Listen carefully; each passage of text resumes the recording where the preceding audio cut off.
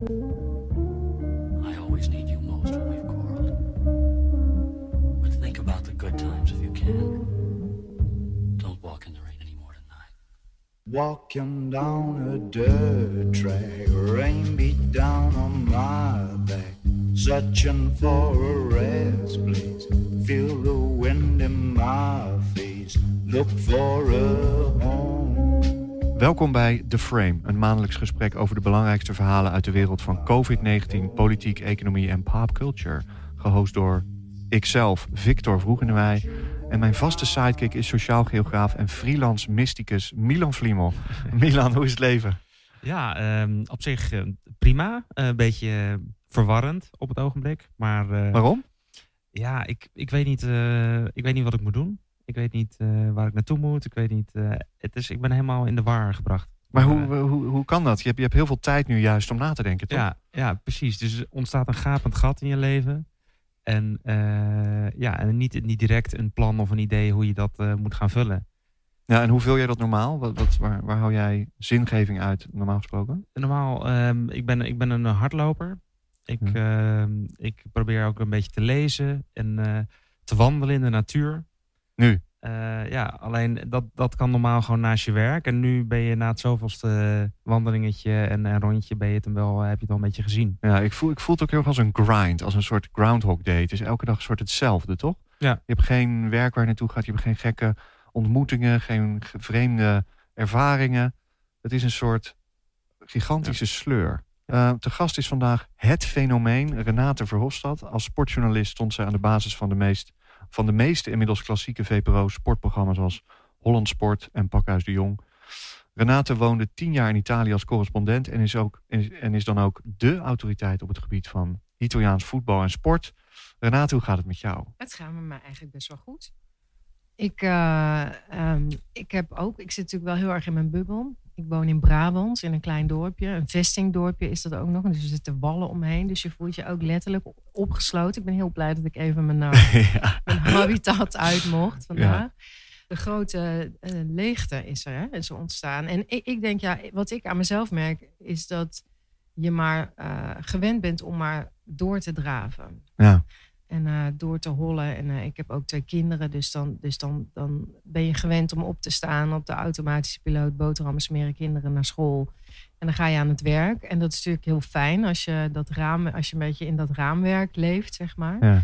En dan valt alles weg. En dan zou je denken dat er een soort paniek ontstaat. Maar daar heb ik helemaal geen last van. Maar wat ik aan mezelf merk is dat er een soort instinct toch sterker is. En dat zorgt er volgens mij voor dat ik in deze situatie terugkeer naar wat uiteindelijk het allerbelangrijkste is. En dat is zorgen dat mijn kinderen zo min mogelijk last van hebben. Dat ze er niet door getraumatiseerd raken. Dat ze er niet bang van worden.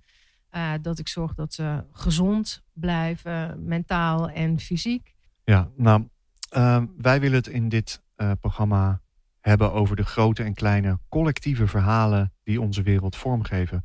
De narratieven die ons als groep, als maatschappij doen functioneren. Een heel groot voorbeeld daarvan is religie, het christendom of de islam. Dat zijn collectieve verhalen. Maar bijvoorbeeld ook recenter. Kapitalisme en geld, het zoeken naar geluk door het vergaren van geld is een groot verhaal waar we collectief in meegaan. Wij hebben deze verhalen nodig om de wereld om ons heen te begrijpen en consensus over de waarheid te vinden. Maar ook in het klein zie je steeds verhalen of narratieven opborrelen. Die verhalen worden vervolgens wel of niet breed opgepikt. Dat klimaatverandering real is, dat gelooft bijna iedereen. Maar dat 5G corona veroorzaakt en dat de overheid dit bewust doet, is voorbehouden aan een klein groepje gekkies. Het narratief dat Bernie Sanders verkocht is enorm populair geworden en heeft de Amerikaanse politiek ingrijpend veranderd. Maar Occupy Wall Street is een stille dood gestorven. Grote verhalen zijn dus altijd aan het strijden om breed geaccepteerd te worden. En dat doen ze door middel van hardcore propaganda of door publiek debat. Nou, zoiets willen we doen in deze show. Dus wij kijken naar de actualiteit steeds door de vraag te stellen: wat is het grote verhaal hier en wie vertelt het? Vandaag bespreken we onvermijdelijk COVID-19. Renate gaat ons alles vertellen over de houding van Italië. Verder kijken we wat we nog allemaal hebben meegemaakt in onze kleine wereldjes van de corona-quarantaine. Renate, wat valt jou op als we het hebben over grote verhalen of collectieve verhalen die dit moment aan de hand zijn? Wat me opvalt is dat ze vaak verteld worden door mannen. En dat komt volgens mij doordat vrouwen zichzelf vaak verliezen in de te veel details. En dat is niet goed voor een goed verhaal. En ze zijn te genuanceerd. Dus vrouwen willen het complete verhaal vertellen. En ik denk dat mannen beter zijn in het kiezen van één kant van het verhaal. En dat landt, denk ik, beter bij een groter publiek. Ja. En daardoor worden ze beter, daardoor komen ze beter aan. Er zit een stelligheid in. Ja. Maar dus, toch zie ik wel veel vrouwen op tv nu in de talkshows. En dan zie ik toch heel veel vrouwen. Ja, gelukkig. Maar het ene vrouwenprogramma, wat er dan even tijdelijk was, ik ben de naam even kwijt. Ja. Dat bleek dan uiteindelijk toch niet te werken, omdat het dan opeens toch verzanden in huishoudelijke praatjes. Is dat zo? Was dat op SBS, zo'n programma met Patty Bart en zo? Wat is dat? Nee, het was met Merel Westrik. Precies, ja. Een Net5-programma. Gebaseerd op dat programma van Whoopi Goldberg. Ja, The Five. The Five. Het zou gewoon zo niet hoeven zijn, weet je wel. Je zou gewoon mannen en vrouwen met verhalen aan tafels moeten hebben. Maar goed, om terug te komen op jouw vraag. Ik denk dat vrouwen dus wat minder stellig hun boodschap kunnen brengen. Ik denk dat een vrouw geneigd is om de waarheid te willen spreken. Mannen ook, maar je kunt de waarheid ook spreken door een deel van je verhaal weg te laten. En dat is dus beter voor het narratief. Dat weet jij als documentairemaker en ik als eindredacteur bij een programma.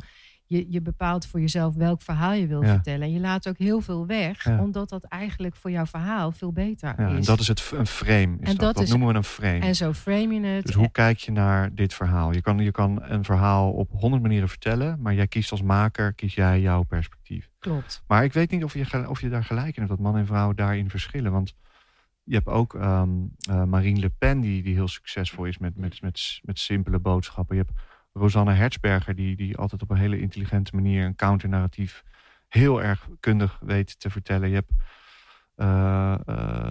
hebt genoeg voorbeelden van mannen die ontzettend breedsprakig zijn. Ik bedoel, Ad Melkert, die herinnert niemand zich, omdat hij namelijk nooit echt lekker snel een boodschap kon verkondigen. Dus is dat wel echt iets van mannen en vrouwen? Nou ja, kijk, er zijn altijd uitzonderingen op de regel natuurlijk. Okay.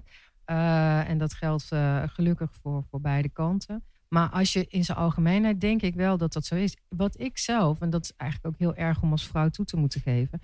Ik hou er ook van om, als iemand mij een boodschap verkondigt, dan hou ik van duidelijkheid. Maar ik hou bijvoorbeeld ook van laag stemgeluid. Ja. Als iemand mij... het is heel erg. Dit is heel gevaarlijk terrein. Maar ik snap wel wat je bedoelt. Ja, het is wel zo. Als ik dus een man... en dat komt volgens mij omdat we zo geconditioneerd zijn daarin. En zelfs ik dus als vrouw en ook als feministische vrouw, dat ik moet toegeven dat ik het op de een of andere manier fijner vind om vaak naar mannen te luisteren die mij duidelijk en met een laag stem vertellen hoe het zit. Vertellen hoe het zit. Only the passion eased. Only the moment felt. It's as though there was something way off beyond. Nou, als we dit nou nu vertalen naar de huidige politiek en hoe leiders reageren op COVID. Wat zie je dan terug? Bijvoorbeeld in Europa? Kijk, het is volgens mij nu nog helemaal niet het moment om de stukken van de taart te gaan verdelen. Weet je wel? Daarvoor is het veel te vroeg. We zitten nu nog, of je dat nou gelooft of niet. Er zijn natuurlijk ook mensen die zeggen, ja, maar het valt toch allemaal wel mee. En nou ja, het frame wat Jort Kelder de wereld in heeft geslingerd. Wat is dat frame? Nou ja, dat het allemaal heel erg vervelend is en ernstig. Maar dat je je moet afvragen tot in hoeverre je de economie moet opofferen om de levens van voornamelijk oudere mensen te redden. In het begin was dat uit den boze, om zoiets te zeggen. En nu begint steeds meer duidelijk te worden dat er wel degelijk toch wel iets in zit. En dat die afweging toch gemaakt moet worden. Of je hem nou wel of niet wil maken, of dat onmenselijk vindt, moet die toch gemaakt worden. Dus hoeveel schade wil je de economie aandoen? En ten opzichte van... Is die afweging onmenselijk? Nee, ik vind die afweging niet onmenselijk. Nee, Nee, vind het waarom niet? juist- Want er gaan mensen dood aan deze Ja. ziekte. Ja, maar je kan het ook zo zeggen. We kijken nu alleen naar mensen die mogelijkerwijs komen te overlijden. Ja. Dat zijn dan statistisch gezien zijn dat heel veel ouderen met al meervoudige problematiek daaronder. En je kan dat ook gewoon afzetten tegen een jong gezin met 3 kinderen die een extreme armoedeval gaan maken en een soort van compleet alternatief leven tegemoet gaan de komende 5 jaar of misschien nog wel langer. Ja. En dat soort dingen worden, daar hoor je niet, dat hoor je niet. Dus Nee. Denk je niet dat Rutte daar in het kabinet, in de vergaderingen wel heel erg over praat? Ja, alleen dan moet dat. Waarom is daar niet meer transparantie over die afweging? Ja. Weet je, waarom kan je niet. Weet je wel, ik denk dat als jij het heel concreet maakt en je zegt van kijk, deze man of vrouw van 75 of 80 die al er heel slecht aan toe is, die zijn we nu aan het redden voor x euro, bij wijze van spreken. En je schetst een beeld van een jong gezin met ZZP'ende ouders bijvoorbeeld. 3 kinderen en die opeens gewoon in extreme problemen komen. En daar nog de gevolgen van voelen. Zeg maar misschien nog wel na 5 of 10 jaar. Ja. Maar je ziet wel dat narratief, dat alternatieve verhaal van de economie steeds groter aan het worden is. En dat je ook nu demonstraties gisteren had op, was het Malieveld? Ja, een hele kleine demonstratie. Nou, dat was een hele kleine demonstratie. Dat ook een beetje 5G-gekkies waren erbij. Maar ik denk wel dat groeit. En ik denk niet dat iets is wat nu stopt. Ik denk dat echt steeds groter gaat worden. Maar dat is ook... je zei net al met Sander, die refereerde aan ook in zijn podcast. Sander Schimmelpenninck. Ja, Sander Schimmelpenninck. Die zei van heel veel millennials nu, maar ook andere groeperingen, die hebben het stiekem toch nog te goed om echt kwaad te worden. En ook om in te zien dat zij het hardst worden genaaid, zeg maar. Ja. Ze waren al, maar ook allerlei andere mensen waren al genaaid, zeg maar, als millennial. En nu krijg je dan ook nog eens achteraf de rekening voor het beleid, zeg maar. Ja. En hoe zit het met al die multinationals, weet je wel, die al die verhalen die ik maar heb gelezen over bonussen en dividenden, dividend wat werd uitgekeerd aan de shareholders. Ik merk bij mezelf dat ik zit te wachten totdat er een soort narratief ontstaat waarbij mensen die bozigheid ten opzichte van die wereld gaan omzetten. Ik wil wel naar de Zuidas, weet je wel, in Amsterdam, om daar te vragen wat mensen bereid zijn om te doen. Volgens mij is er genoeg geld in Nederland namelijk. En niet alleen de zakken van Wopke Hoekstra. Er is heel veel meer geld. En gelijk als in een oorlogssituatie moet je volgens mij, als dit te lang aanhoudt, moet je gaan nadenken over hoe we gewoon geld afpakken. Gewoon van mensen die het hebben. Serieus. Maar dan is het ook nog eens de vraag hoe weet je wel, wat doet de overheid met het geld? Waar zien zij prioriteit? Dat is dus ook weer een hele aparte discussie. En je krijgt al heel snel natuurlijk Schiphol zoals Mainport essentieel. Dus we moeten en Schiphol en KLM redden. Koste wat het kost. Want daar hangen ook heel veel banen onder. En het is ook allemaal waar. En veel emotie. Hè? Ja. Want de blauwe zwaan. Ja, en er zit al zoveel geld in. Dus het moet gewoon blijven werken. Ja. En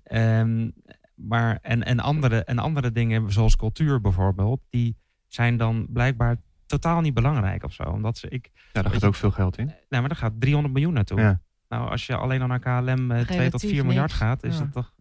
Wat ik wel vind, is dat wat het ook wordt, zeg maar. Of we nou al die miljarden in Schiphol gaan stoppen of in de cultuursector, wat ik zelf een beetje stiekem hoop, is dat het zou heel erg stom zijn als we deze crisissituatie niet zouden aangrijpen om op zijn minst te proberen een aantal dingen een klein beetje te hervormen. Ja. Maar en klopt, dat biedt enorme kansen dit. En daar wordt ook veel over gesproken. Dus uiteindelijk is het, bij mij heeft het een beetje een smaak van dat hoe nu de taart wordt verdeeld en hoe de prioriteiten worden gelegd, totaal niet democratisch is. Dus al deze dingen worden besproken, maar uiteindelijk puntje bij paaltje, wat gebeurt er? Dat is niet iets waar wij als Nederland collectief nu democratisch over beslissen. Dus het is niet zo dat er nu... Maar is dat zo? Nou, we zijn toch niet... Wie bepaalt nu waar de euro's naartoe gaan? Dat is gewoon... Maar dat is toch altijd zo dat wij kiezen onze vertegenwoordigers. Ja. En die gaan vervolgens regeren. En we gaan niet... Maar dit is zo'n unieke situatie. En er worden nu zulke drastische besluiten genomen die zo veel impact gaan hebben op de toekomst van de economie en van Nederland. Dat daar misschien toch iets meer democratie in zou moeten zitten. Ja, maar dat is waar ook cultuur en media voor is. Maar ook waar ieder voor zich een verantwoordelijkheid in heeft. Weet je wel? Als ik het belangrijk vind... Ik heb deze situatie een beetje aangegrepen om te kijken van... Oké, hoe heb ik mijn leven nou ingericht? Hoe vaak per jaar ging ik op vakantie? Ja, maar je hebt natuurlijk wel als individu ook een kans om kleine nuances aan te brengen. Of juist grote, weet je wel? Ja, ik geloof niet in wat individuen doen impact heeft op de samenleving. Ik geloof bijvoorbeeld niet dat als jij geen vlees meer eet, dat er dan minder vlees gegeten wordt. Volgens mij. Als ik dat alleen doe, maar als we dat met heel veel mensen doen. Wij zijn opgegroeid, Milan en ik, met de reclamecampagnes in de jaren 90 van een beter milieu begint bij jezelf. Het heeft allemaal niets gedaan. Wat het uiteindelijk doet, is regelgeving, overheid en innovatie. Die twee dingen, die maken bijvoorbeeld afval scheiden. Mm-hmm. Afval scheiden, dat deden mensen mondjesmaat. Nu is er een innovatie van een scanner in Rotterdam. Die scant al het afval en die ziet wat is en die haalt plastic overal tussenuit. Dat is uiteindelijk wat een grote verschil maakt. Niet wat jij als individu doet. Nee, maar daar heb jij wel die 20 jaar de tijd voor nodig gehad uiteindelijk. Weet je wel? Volgens mij begint iets wel met een betere toekomst begint bij jezelf. Ja, ik geloof natuurlijk wel in de kracht van consumptie. En dat als wij met z'n allen geen meer vleesvervangers willen, dat is dat aanbod er opeens. Maar je moet dus het gaat dus weer om het creëren van een groot verhaal waar grote groepen zich achter scharen. Ja, dat is het. Je hebt nu een kans, als je nu een goede leider bent, dan ben je volgens mij niet cynisch. Tuurlijk, de helft komt er maar van terecht, van al die plannen, weet je wel. Dat als jij is een grote leider bent. Maar als je een grote leider bent, dan kom je volgens mij nu met een goed, inspirerend verhaal. Ja. Waarbij je dus dit moet vertellen. Van luister, rock bottom. Ja. Het is een soort oorlogssituatie waar we ons in bevinden. Het is verschrikkelijk voor mensen die ziek zijn, maar ook voor de mensen die thuis zitten. Maar als we dit willen dragen met z'n allen, dan is er maar één manier om dat te doen. En dat is om deze situatie aan te grijpen. Om een aantal dingen wat beter te organiseren. Voor maar ons ik zie dat nergens. Nee, nu is dat dus nergens aan de hand. Nee. Ik denk dus niet dat er fundamenteel aan het gedrag van mensen iets gaat veranderen. Ik denk dat nog steeds mensen gewoon, als het zo uitkomt, een weekendje in Italië naar een feestje gaan en vliegen voor €40. Ja, als het voor €40 is wel. Maar ik denk als dat soort tickets ineens 300 of 400 €. Ja, maar dat wordt gewoon weer €40 natuurlijk. Ja. Het is zwaartekracht. Maar kijk, dus hopelijk, en dat doet het wel op dit moment al, zorgt heel deze situatie voor een meer collectief bewustzijn. Oké, wat gebeurt er in Nederland en Europa met onze maatschappij? Wat zijn nu opeens de pijnpunten? Wie wordt er het hardst geraakt? Wat doen we collectief met ons belastinggeld? Ook in Nederland, maar bijvoorbeeld ook wat doen we met het belastinggeld in Europa? En het schuurt en het kraakt. Mensen zijn heel erg ontevreden. Dus hopelijk zorgt het gewoon voor meer bewustzijn bij mensen van hey, we zijn een grote groep. We moeten collectief iets doen. En wat doen we nou eigenlijk precies? En ik hoop dat dat vooral heel erg bewerkstelligt. En zie je dan al, want wat we hiervoor nodig hebben is een leider met een groot verhaal, met een meeslepend verhaal. Is die er in Nederland? Is dat Jesse Klaver? Is dat Thierry Baudet? Nee, ik zie niet echt een groot leider op dit moment met veel visie over een alternatieve koers. Want eigenlijk gaat het... Een retorische kracht. Een mooi alternatief verhaal wat we allemaal kunnen gaan steunen en wat we kunnen gaan geloven. Ja. Dat is er op dit moment niet helemaal. En er is zoveel kans om op dit moment om wel met zo'n goed verhaal te komen. Ja. Dus eigenlijk is het een beetje zonde van het moment, zou je kunnen zeggen, voor politici met ambitie. Nou kijk, als je een Baudet bijvoorbeeld pakt of een Wilders, dat zijn natuurlijk ook politici of leiders die op een negatief narratief gaan zitten. Hè? Die gebruiken natuurlijk de onvrede die onder grote groepen Nederlanders gebruiken ze om hun eigen positie te versterken. Hè? Dat is de boodschap die zij verkondigen. Terwijl je volgens mij in deze situatie juist een soort Obama-achtige figuur nodig hebt die een toch wat meer inspirerende boodschap heeft voor mensen. Change. Want Nou ja. Wie is dat dan? Volgens mij is dat wel zo. Volgens mij hebben we daar nu meer aan dan een Baudet die op die onvrede gaat zitten. Ja, maar los van politieke kleur. Wie heeft er een verhaal? De enige die ik kan bedenken in mijn leven is Pim Fortuyn in Nederland. Die een verhaal had wat mensen echt in vervoering bracht. En wat, basically heel Nederland. Want hij werd de grootste bijna. Waar mensen echt in geloofden. Daarna heb ik het niet meer gezien. Een beetje bij Jesse Klaver. Hoewel ik het niet kan samenvatten wat zijn punt is. En hij is ook misschien toch nog te jong en te onervaren om echt een compleet verhaal neer te leggen wat iedereen in mee kan gaan. Ja. Het is nog een soort van klein verhaal waar en dan een wat relatief kleine groep in mee kan gaan. Ja, en je hebt volgens mij heel erg iemand nodig die boven de partij staat in deze situatie. Hè? Kijk, ik zag Jesse Klaver van de week en die preekt dan toch weer heel erg voor eigen parochie. Terwijl dan krijg je dat mensen... Weet je wel, ik geloof voor een deel best wel in zijn verhaal. Maar ik denk op dat moment ook... maar ik heb nu helemaal geen zin in een partijpolitiek standpunt van jou. Weet je wel? Ik wil niet dat jij deze situatie aangrijpt om je boodschap nog eens kenbaar te maken. Nee, je wil eigenlijk bijna de koning, weet je wel. De koning is van alle mensen, vind ik op dit moment meer een figuur van... Ik denk, ik ben helemaal niet zo koningsgezind, maar ik zag een filmpje voorbij komen dat hij op Koningsdag maandag aan het skypen was, of teammeetings had met Enzo Knol en met de burgemeester van Maastricht of zo, ik weet niet precies.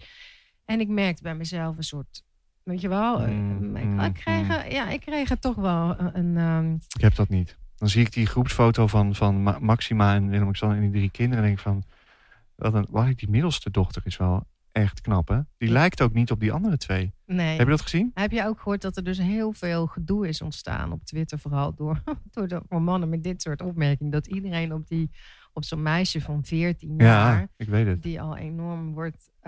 maar het is heel opvallend dat die 2, die jongste en die oudste, die lijken heel erg op elkaar. Maar jij hebt 2 kinderen, lijken die allebei op jou? Maar die middelste totaal niet. Is het dan niet dat Maxima ergens in Argentinië nog een vriendje had die ze nog bleef zien?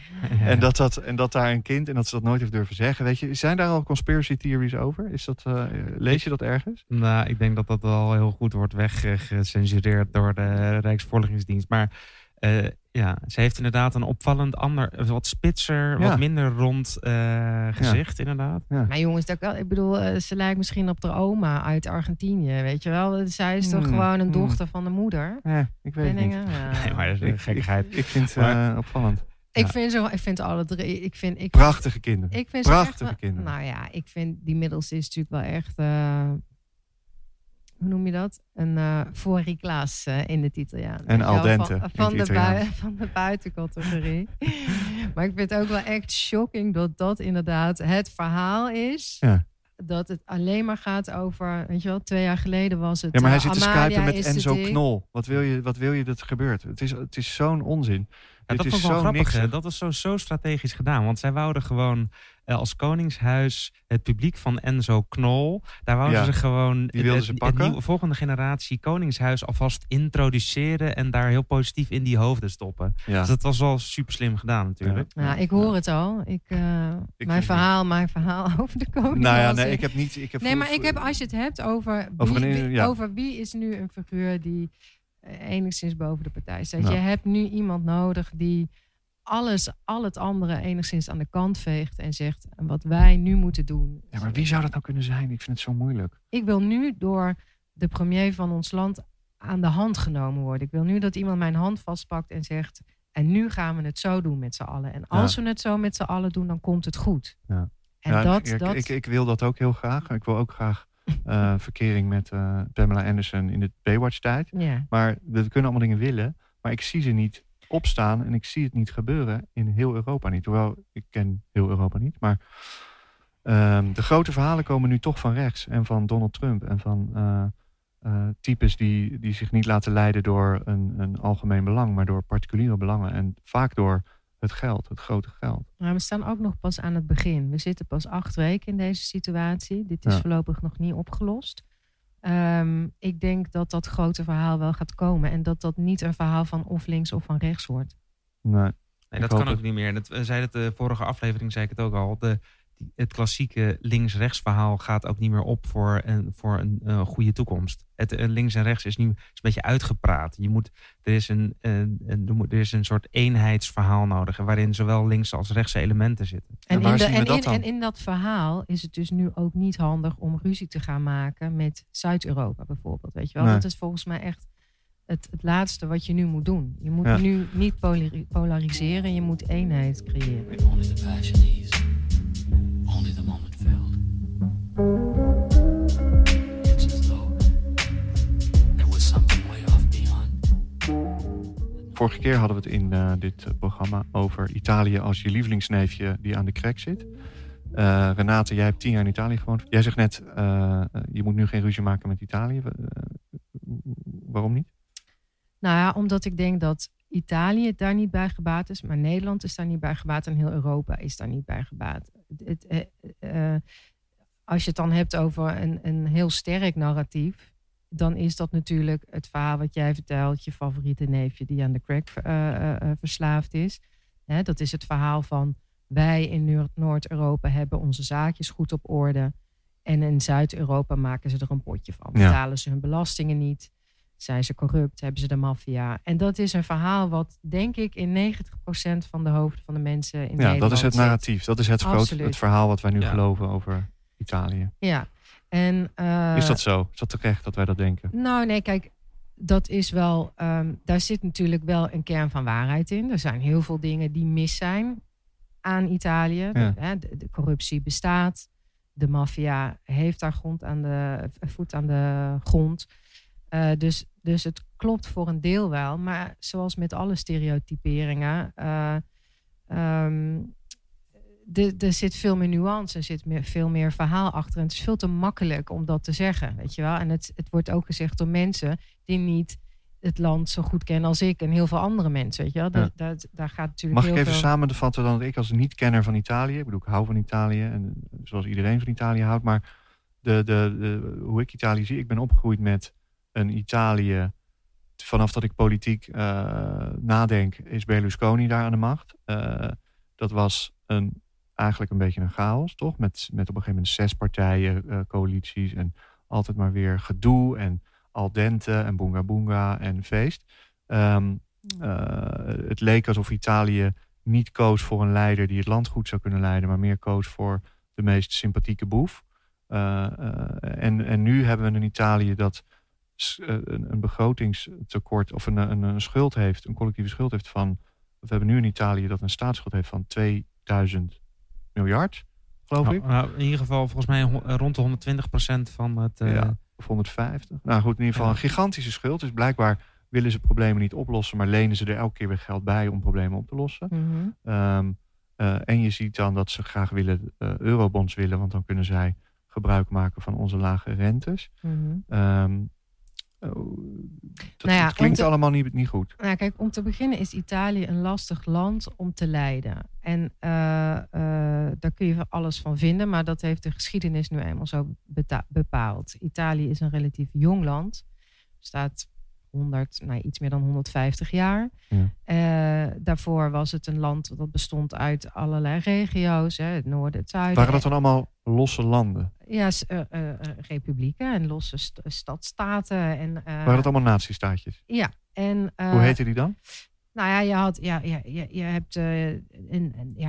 ik ben geen historicus, dus ik kan het niet eens heel goed uitleggen. Maar wat ik wel weet is dat het van Italië is 1 land gemaakt. Terwijl, en dat je hebt een fenomeen dat heet in Italië het campanalismo. Ja. En dat betekent dat een Italiaan is vooral trouw aan zijn eigen kerkklok. Dat betekent het letterlijk. Ja. Dus als je geboren bent in Florence, dan voel je je op de eerste plaats een Florentijn. En daarna voel je je een Toscaan. En daarna, als de Giro d'Italia wordt gereden of er wordt een WK voetbal gespeeld, voelt een Italiaan zich verbonden met de rest van het land en dan voelen ze zich Italiaan. Dat is toch interessant, want Italianen komen wel over als de meest nationalistische, in ieder geval trots, chauvinistische mensen die er zijn. Dat is een misvatting. Het is zelfs zo geweest. Ik woonde in Italië toen het WK voetbal van 2006 werd gespeeld.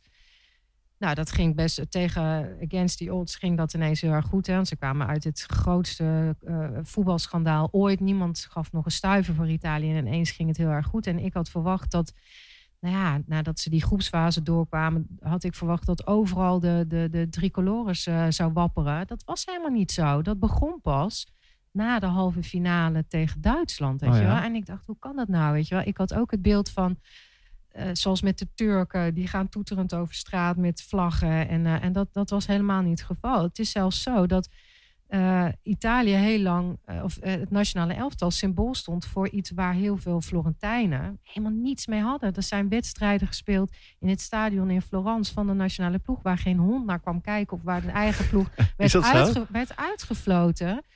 Omdat een Florentijn is.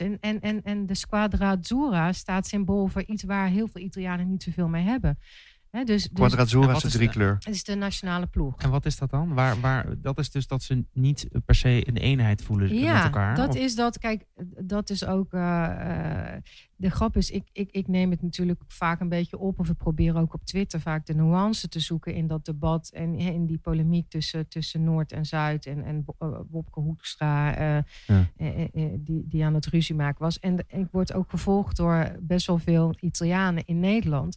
En die waren het felst van allemaal. En die zeiden dan tegen mij, er is verdomme nog minder solidariteit tussen iemand uit Milaan met iemand uit Sicilië. En dat klopt, weet je wel. Ja. Eigenlijk wat je nu ziet, de tegenstelling tussen Noord-Europa en Zuid-Europa bestaat ook in Italië. En misschien nog wel feller, weet je wel. Dat is het probleem van Italië. Dat het geld in het noorden wordt verdiend, ook dankzij het zuiden, wat uitgebuit wordt om dat vele geld te kunnen verdienen. En dat er al die jaren veel te weinig geld is geïnvesteerd in het zuiden. Waardoor daar hoge werkloosheid is. En jeugdwerkloosheid, enorme brain drain. Dus het zuiden is heel lang aan een lot overgelaten. En dat geldt ook een beetje op de manier waarop wij als Europa dat hebben ingericht. We moeten niet vergeten dat een deel van de staatsschuld van Italië heeft ook te maken met het feit dat dat geld aan ons terugbetaald moet worden. Aan banken in Duitsland die daar rentepercentages voor rekenen die eigenlijk niet op te brengen zijn. En dat weten wij ook, weet je wel. Ja. Daarin zijn wij ook niet bepaald solidair in Noord-Europa. Dus het is een te eenzijdig frame om te zeggen, we gaan ons zuurverdiende geld, onze belastingcenten gaan we vooral gebruiken om onszelf erbovenop te helpen. En laat ze daar in Zuid-Europa. Maar dat is niet zo, hè? Er wordt heel veel geld aan Italië gegeven. En dat is ook een beetje een misvatting, alsof wij niet helpen in Italië. Dat klopt, maar in die alleen discussie... wij willen niet dat een land wat consequent weigert hervormingen door te voeren en zijn begroting op orde te krijgen, maar geld blijft lenen, dat wij verantwoordelijk worden voor die leningen. Amerika, dat klopt allemaal. Er is heel veel mis aan Italië. Er bestaat corruptie. Ik ben uiteindelijk teruggekomen naar Nederland omdat ik er ook gek van werd. Ja, snap ik. En ook dacht, ik heb 2 dochters en die wil ik niet in een land op laten groeien waar... Vermoeiend. Ja. Waar weinig werk is en de €1000-generatie. Ja, en waar vrouwen in de keuken uiteindelijk moeten staan of vooral voor boonga boonga bedoeld zijn. Maar dus je zou dus kunnen zeggen dat er in Italië heel het vraagstuk van solidariteit al problematisch is. Dus het is niet zo dat zij zijn intern ook niet heel erg solidair. Nee, ze zijn heel erg verdeeld. Ze weten dat ze eigenlijk niet op de staat kunnen vertrouwen. Hè? Kijk, een Nederland, niemand vindt het leuk om belasting te betalen. Maar als ik belasting betaal, dan weet ik in ieder geval dat ik daar iets voor terugkrijg. Hè? De wegen zijn goed geasfalteerd. Er staan veel te veel verkeersborden overal en flitspalen die godsvermogen komen. Maar je ziet in ieder geval dat er iets met je centen gedaan wordt. In Italië is dat niet zo. Dus die Italiaan die denkt veel sneller dan een Nederlander. Weet je wat? Wij hadden zelf een commercialista, een accountant. En die deed onze belastingaangifte. En zelfs die zei tegen mij, mijn partner, weet je wel, je betaalt in Italië een bedrag waarvan jij vindt dat het redelijk is. En dan moet je zoveel betalen dat je ook bijna zeker weet dat ze niet achter jou aankomen. Dus ik noem maar wat, stel dat je verdient €30.000 en je betaalt €10.000 of zo, noem maar wat. Dan zei onze accountant, dan weet, en jij rijdt geen Jaguar, maar je rijdt gewoon een Volkswagen Polo. Dan gaat de fiscus komt niet bij jou kijken of dat wel tot achter de komma klopt. Maar hoe kan dat dan? Want dat is toch heel gek. Want je hebt toch gewoon een belastingdienst wiens werk het is om dat allemaal te checken. En dat is toch, zou Dat je klopt, zeggen, maar allemaal... er zijn ook 60 miljoen Italianen. Dus die kunnen niet allemaal gecontroleerd worden. En de mensen die echt fucked zijn in Italië zijn de mensen op de payroll. Die betalen hun... En daar zit natuurlijk de grote... Want die betalen via die payroll. Die betalen via die payroll, zoals wij dat doen. Ja. En dat zijn ook de mensen... Er zit een grote frustratie. De middenklasse. Dat is de middenklasse die hun belasting tot achter de komma betaalt. En die zien inderdaad de bazen van mijn man... toen hij voor een Italiaans bedrijf werkte... die sluisden al hun geld naar een Zwitserse bankrekening. En dan kwam Berlusconi en die had geldproblemen. En dan zei Berlusconi, een condono heet dat geloof ik. En die zei dan eens in de zoveel tijd... aan al die rijke Italianen met heel veel geld in het buitenland... als je nu al je geld terugbrengt naar Italië... betaal je eenmalig een boete van €5.000 en dan ben je clean. Ja. En dat zorgde dan in één klap dat er heel veel geld naar Italië kwam. Maar het gaf natuurlijk ook aan... Bizar. Bizar. Wat een precedent schept dat, hè? Ja, en dat zorgde dus voor dat heel veel mensen denken... weet je wat, we halen een boevenstreek uit... en we brengen al ons geld naar het buitenland. Want we weten toch dat er op een bepaald moment... komt er weer zo'n condono, dacht ik. Het lijkt alsof dat boevengedrag... een soort van hoog tot laag in die samenleving zit. In die cultuur. En de mensen die dus het geld hebben... die zitten ook onuitgesproken... zitten ze met een soort gedragscode. Hebben ze over, oké, dit is... We spreken het niet uit, maar dit is wel een beetje wat oké is om te doen. Dus pakken wat je pakken kan. Nou ja, er wordt heel vaak in Italië zeggen ze... tu sei buffo, sei buffo. En dat betekent boeren slim, gewiekst. Zoiets wil het zeggen. En dat betekent eigenlijk dat is wel echt een verschil, denk ik, in volks-DNA, als zoiets al zou bestaan, zeg maar.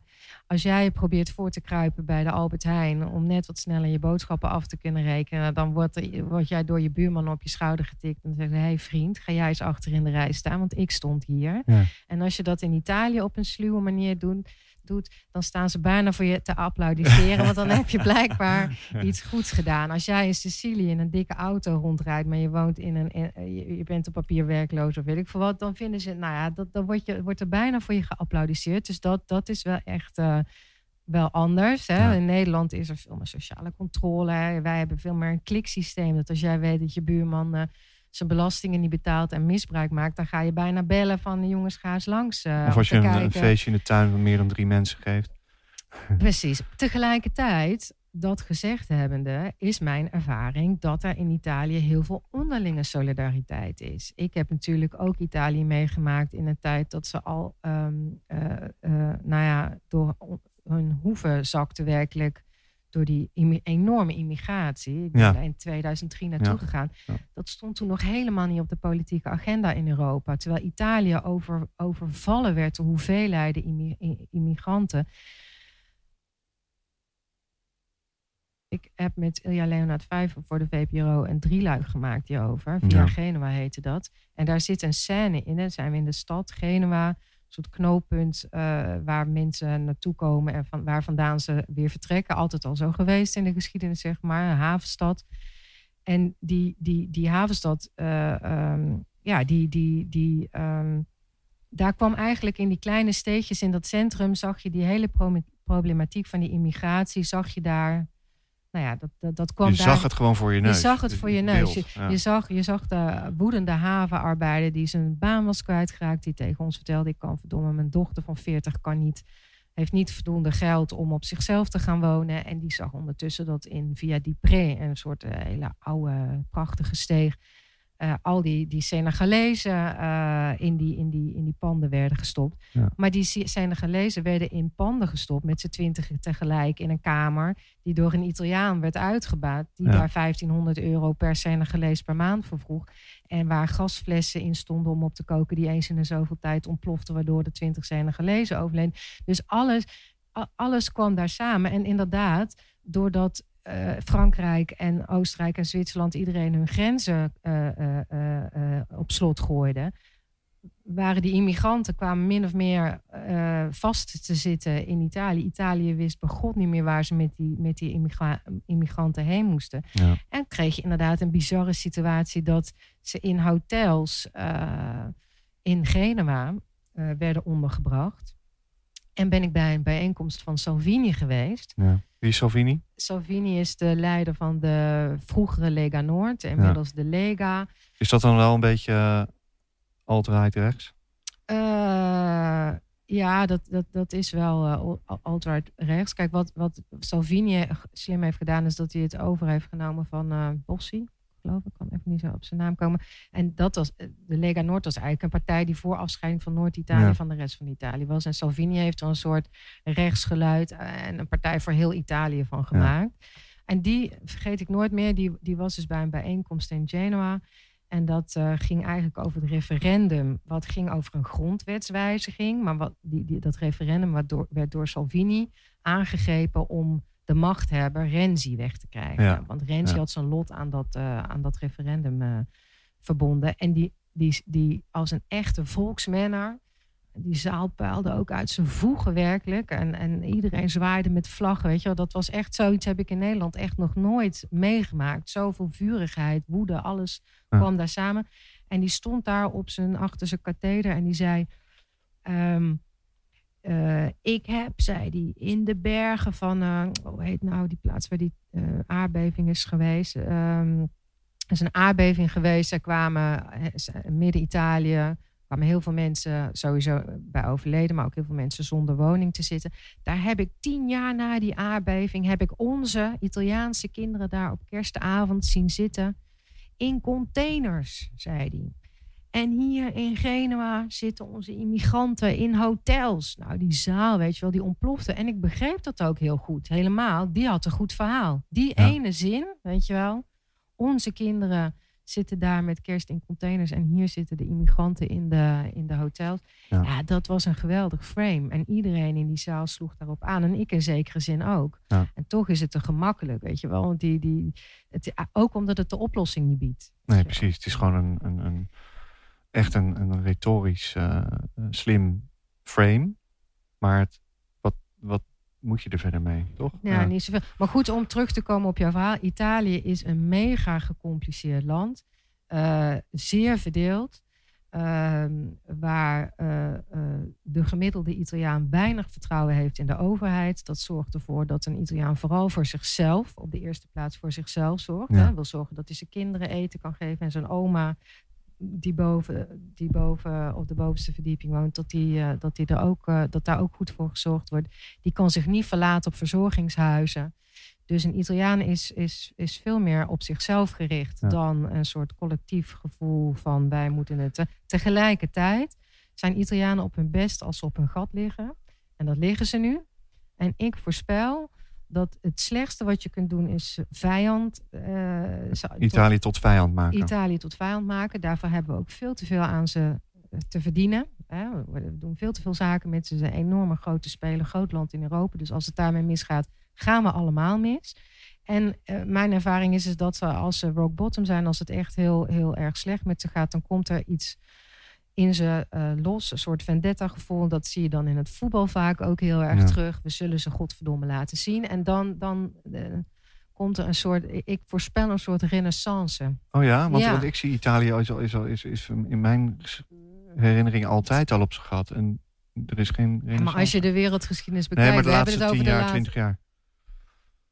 Nou ja, dat is ook relatief. Dat klopt, weet je wel. Ze hebben een enorme overheidsschuld. Maar er is natuurlijk ook een grote zwarte economie. Dus mensen kunnen vaak nog steeds dikke auto's rijden. En op het strand lekkere pasta's eten. Maar toch vind ik het ongelooflijk, Milan. Ja, je schetst net een beeld van hoe zij intern in Italië kunnen zijn. Maar staat dat ook symbool voor hoe zij zich zullen gaan gedragen in Europa? Is het ook in Europa zo van toch... laten we kijken hoe we in Europa toch geld kunnen losklauwen en ten goede kunnen maken voor Italië. En is er dan toch wel niet een te groot gebrek aan solidariteit en een wijgevoel bij Italië in Europa? Ja, maar Italianen hebben hebben in Europa een soort gemeenschappelijke vijand. Hè? Dus wat die Noord-Italiaan en die Zuid-Italiaan op dit moment bindt, is juist die gemeenschappelijke vijand. En dat is Europa. Zij vinden dat Europa Italië al 20 jaar in de steek laat. Zij vinden, en voor een deel hebben ze daar echt gelijk in.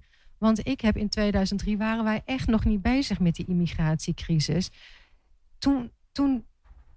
Toen hadden zij ook al hulp nodig. Als er dan een soort van één Europa is, als er sprake zou moeten zijn van solidariteit, heeft Europa Italië echt al heel lang laten zitten. Dat hele en dat is wel echt een schandaal, hè, dat we die vluchtelingen dus daar niet echt mee hebben geholpen. Dat is echt een schandaal. En Italië, kijk, en dat is ook, weet je wel, dat is, of dat nou wel of niet helemaal terecht is, dat is een heel ander verhaal. Maar het is wel zo dat we ze daar echt mee hebben laten zitten. Dus het gevoel wat in Italië heel erg is niet van hoe kunnen we ze nou kaal plukken en zorgen dat die Nederlanders voor onze puinhopen opdraait. Zo, nee, het is heel anders, weet je. Als ze vinden dat ze in zekere zin dat Europa in het krijt staat bij Italië, omdat ze op heel veel andere terreinen hebben laten vallen. Compleet echt een fundamenteel andere kijk die dus helemaal niet op de zaken die totaal niet wordt gedeeld. Nee. Twee werkelijkheden echt. Ja. Absoluut. Ja. En ik vind letterlijk dat ik ergens in het midden, want ik snap natuurlijk heel goed het sentiment wat in Nederland leeft en voor een deel klopt dat ook, maar ik snap ook heel goed wat de Italiaan zegt en vind ook dat de Italiaan echt wel een beetje recht van spreken heeft. Maar moet de Italiaan niet meer naar zichzelf kijken? Naar dat gigantische privévermogen wat daar in het land is. Dat is ongelooflijk hoe rijk Italië is. Dat klopt, maar dan zegt die Italiaan, en ook wel terecht, moet jij zeggen, Wopke Hoekstra. Jij heft je vingertje van Italië. Waarom hebben jullie nog niet hervormd? En waarom is die staatsschuld zo groot?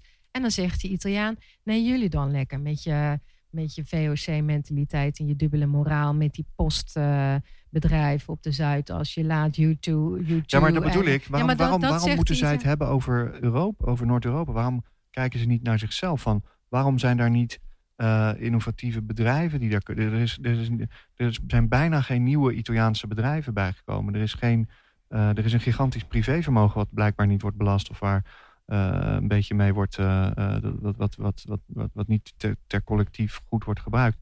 Ja, maar ik vind het zo'n non-discussie, weet je wel. Kijk, tuurlijk is het zo dat Italië dat de staatsschuld weet je wel, en dat er geen innovatie is, dat er geen bedrijven bij komen. Niet helemaal, maar het is ook nou eenmaal zo dat Italië een land is waar nog veel gemaakt wordt. Daar is ook helemaal niet zoveel mis mee, weet je wel. Het is ook heel fijn dat er in Italië heel veel producten voor de auto-industrie, zag ik vorige week, weet je wel. Als wij zo streng willen zijn naar Italië en niet bereid zijn om te helpen, gaat in Nederland voor een deel de auto-industrie ten onder. Want al die onderdelen worden in Italië gemaakt. Ja. Weet je wel? Dus het is zo'n non-discussie om naar elkaar te wijzen de hele tijd en te zeggen van ja, maar waarom hebben ze dit niet gedaan? Waarom hebben ze dat niet gedaan? Terwijl ik denk, ja, wij hebben een gemeente, dat is nou helemaal zo. Of we moeten met z'n allen beslissen om eruit te stappen en om gewoon weer als individuele staten verder te gaan. Vind ik ook prima, kunnen we ook doen. Ja. Maar feit is nu eenmaal dat we hebben één Europa, vrij verkeer van mensen en goederen. We staan in deze situatie, in die coronacrisis helemaal. Eigenlijk vond ik in die immigratiecrisis hebben we Italië er alleen voor laten dat is zo echt shocking, hè? En nu geldt eigenlijk hetzelfde. We lossen het of met z'n allen op, linksom of rechtsom. En dan moeten, denk ik, Nederlanders ook een beetje van dat frame af. En wij moeten het allemaal weer oplossen voor de Italianen en de Spanjaarden. Is dat zo? Het verhaal gaat in ieder geval. Ik denk zeker, ik ben heel erg pro-Europa. Dus ik geloof heel erg in één Europa. En ook dat de toekomst van Europa dat die meer naar samenwerking moet. En in plaats van wat je nu ziet. De kant waar het nu op gaat is een heel erg van afbrokkeling. Ja. En de verschillen opzoeken. Ja. En dus het gaat in principe nu op dit moment de verkeerde kant op. Ja. En zeker met zo'n botsing nu dan recent. Maar wat is dan de toekomst eigenlijk? De toekomst is volgens mij dat je op dit moment zonder al te veel voorwaarden, gek genoeg, aan elkaar te moeten stellen. Je moet zeggen, er komt een enorm Marshall-achtig noodplan. En we zetten gewoon al onze onderlinge geschillen die er op dit moment zijn. En waarvoor een deel de Nederlander een gelijk heeft en voor een deel de Zuid-Europeaan gelijk in heeft. We zetten het echt even allemaal aan de kant. We gaan beginnen, we gaan wederopbouwen. Net als na solidariteit de is het verhaal. Ik denk dat dat de enige manier is. Ja. Ik weet, ik heb het te weinig... Ik bedoel, ik ben geen historicus. Maar wat hebben de Amerikanen tegen ons gezegd op het moment dat het Marshallplan werd opgesteld? Weet je wel, hebben de Amerikanen ons eerste les gelezen voordat ze besloten om een dot met geld werkelijk hier in Ja, maar de daar markt was te geen les storten? die gelezen moest worden. Dat was een Tweede Wereldoorlog die daar net was geweest. Ja, maar Europa lag op zijn gat om die reden. Niet omdat onze staatsschuld te hoog was of omdat wij fundamentele problemen hadden in onze... Maar je zou kunnen zeggen dat als dit nog een jaar doorgaat en Italië straks omdreigt te vallen of Spanje omdreigt te vallen, dat we in een soort oorlog achter... Ja, weet klopt. je wel? Maar ook daarin... Is het niet zo dat die solidariteit, waar ik zeker achter sta, dat daar ook een soort van visie en toch ook een soort van voorwaarde. Niet in de zin van, oké, je krijgt zoveel euro en dan moet je dit of dat doen. Maar meer van, oké, we gaan verder. We gaan een solidair Europa creëren. Maar daar bij die solidariteit horen dus een aantal voorwaarden die ervoor zorgen dat er een Europa ontstaat die fundamenteel anders is dan nu. En ook vorige keer constateerden we ook dat in die periode sinds de vorige crisis, in 10 jaar tijd, dat er niets was veranderd in Italië. En dat wil je niet hebben. Dus je wil nu solidair zijn, maar je wil dan over 10 jaar een ander soort Italië ook zien in Europa. En niet weer precies hetzelfde verhaal. Ja, grote schulden, niks veranderd, niet hervormd. Maar is dit niet... Dit werkt in ieder geval niet. Is dit niet weer het altijd maar weer opduikende probleem van Europa? Is dat er geen groot verhaal is. Dat er geen narratief is waar we met z'n allen in kunnen geloven. Europa is altijd verkocht als een economisch ding, als een economische kracht, als een grote interne markt waar we allemaal rijker van worden. Maar het is nooit verkocht als een idee, als een verhaal, als iets waar we met z'n allen achter kunnen gaan staan. Nou ja, kijk, als ik naar mezelf kijk, ik ben in 2003 naar Italië vertrokken. Ik heb mijn huis verkocht. Ik ben gewoon van de een op de andere dag heb ik het vliegtuig gepakt. Ik ben me in Italië gaan vestigen. Ik had daar recht om naar het ziekenhuis te gaan. Mijn eerste kind heb ik daar gekregen. Ik had Italiaanse gynaecologen. Ik heb de liefde van mijn leven heb ik daar ontmoet. Hè. Mijn dochter is daar geboren. Ik heb een taal, een cultuur geleerd.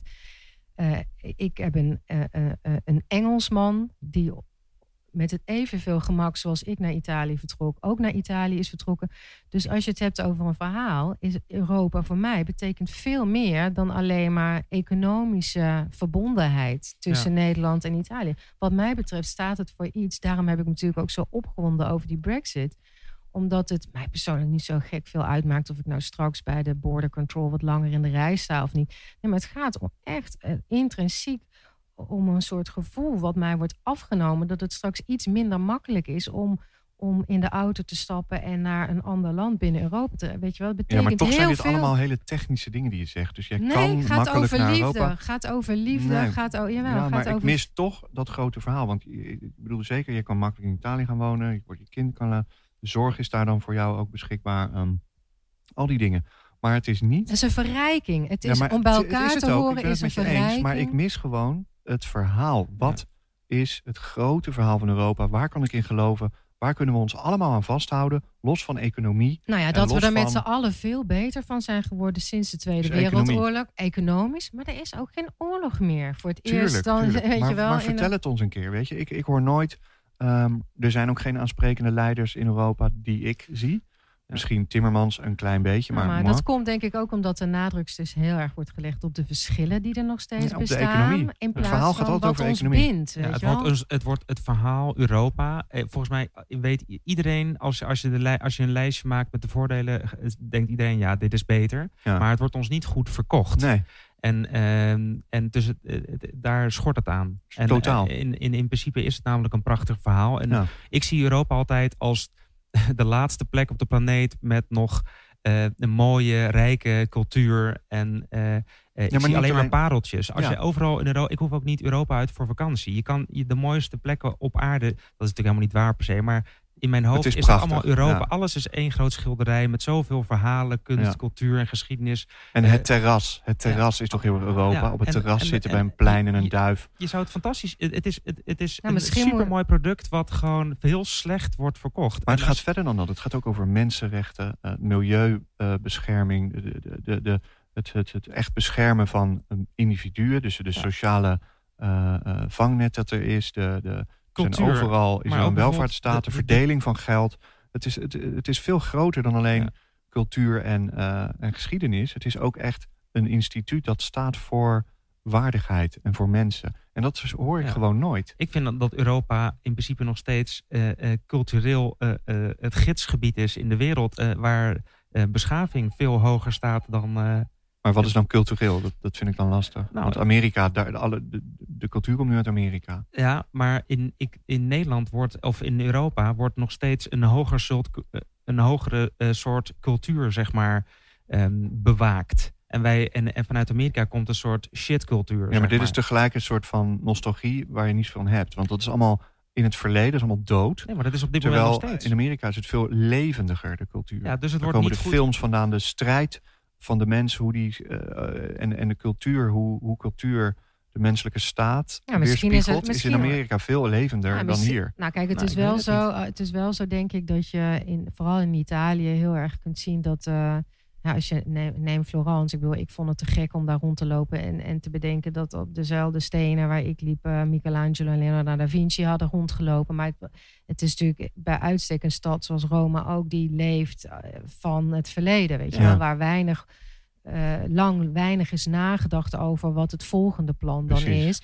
En geld wordt verdiend met dat wat ooit was. Ja. Maar misschien is juist dat het verhaal wat de politiek nu zou moeten hebben. Weet je wel? Misschien moet er een leider opstaan die zegt, we gaan niet meer op eilanden zitten in Thailand.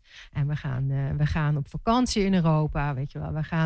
Wij trekken onszelf uit het moeras. Want kijk eens wat we hier hebben. Het is een parel werkelijk, weet je wel. We hebben Kijk alles. nou eens naar Europa. Kijk nou eens wat het allemaal is. En niet alleen die geschiedenis. Want dat vind ik ook een argument tegen Europa. Namelijk dat we te veel leunen op het verleden. Maar er moet een soort Europese renaissance komen. Nou ja, er moet meer aandacht komen voor een collectief mooi verhaal over Europa. En dat moet gewoon. En alle landen moeten daar aan meewerken.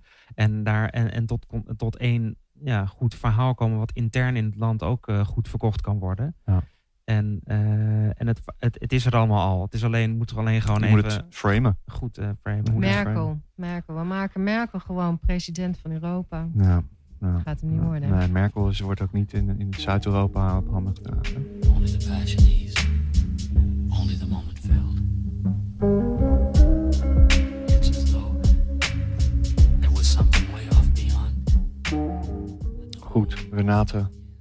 Laatste vraag. Oh. Wat heb jij een tip voor mensen die in quarantaine zijn? Wat moeten we kijken? Wat moeten we luisteren? Wat moeten we koken?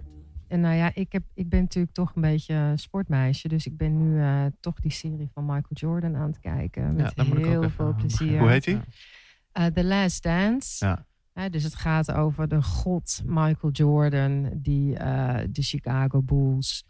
Een club die eigenlijk niets voorstelde. In zijn eentje naar 5 landstitels heeft gebracht. En dan er gebeurt van alles. En er is veel gekonkel. En het gaat over machismo. Hè? Wie is nou de leider van binnen een team? En wie speelt de tweede viool? En wie speelt de derde viool? En dat is een fantastische, als je het hebt over inspirerende figuren. Phil Jackson, de coach van de Chicago Bulls. Dat was iemand die eigenlijk, dat zie je in die documentaire heel erg goed, die veel meer is dan iemand die het heeft over driehoekjes, tactiek, weet je wel. En dat zijn allemaal, dat is bijvangst. Hij is iemand die zich onderscheidt doordat hij probeert te begrijpen waarom Dennis Rodman doet wat hij doet. En Michael Jordan de ster laat zijn, maar ook laat inzien dat hij moet samenwerken om als team prijzen te kunnen winnen. Omdat hij anders maar die man blijft die topscorer wordt, maar nooit wat wint. En dat is echt. En dan The Last Dance gaat uiteindelijk over het laatste jaar. Lukt het hem, de oude Jordan, om dan met Scottie Pippen en Dennis Rodman nog 1 keer kampioen te worden? Nou, dat is een absolute aanrader, vind ik.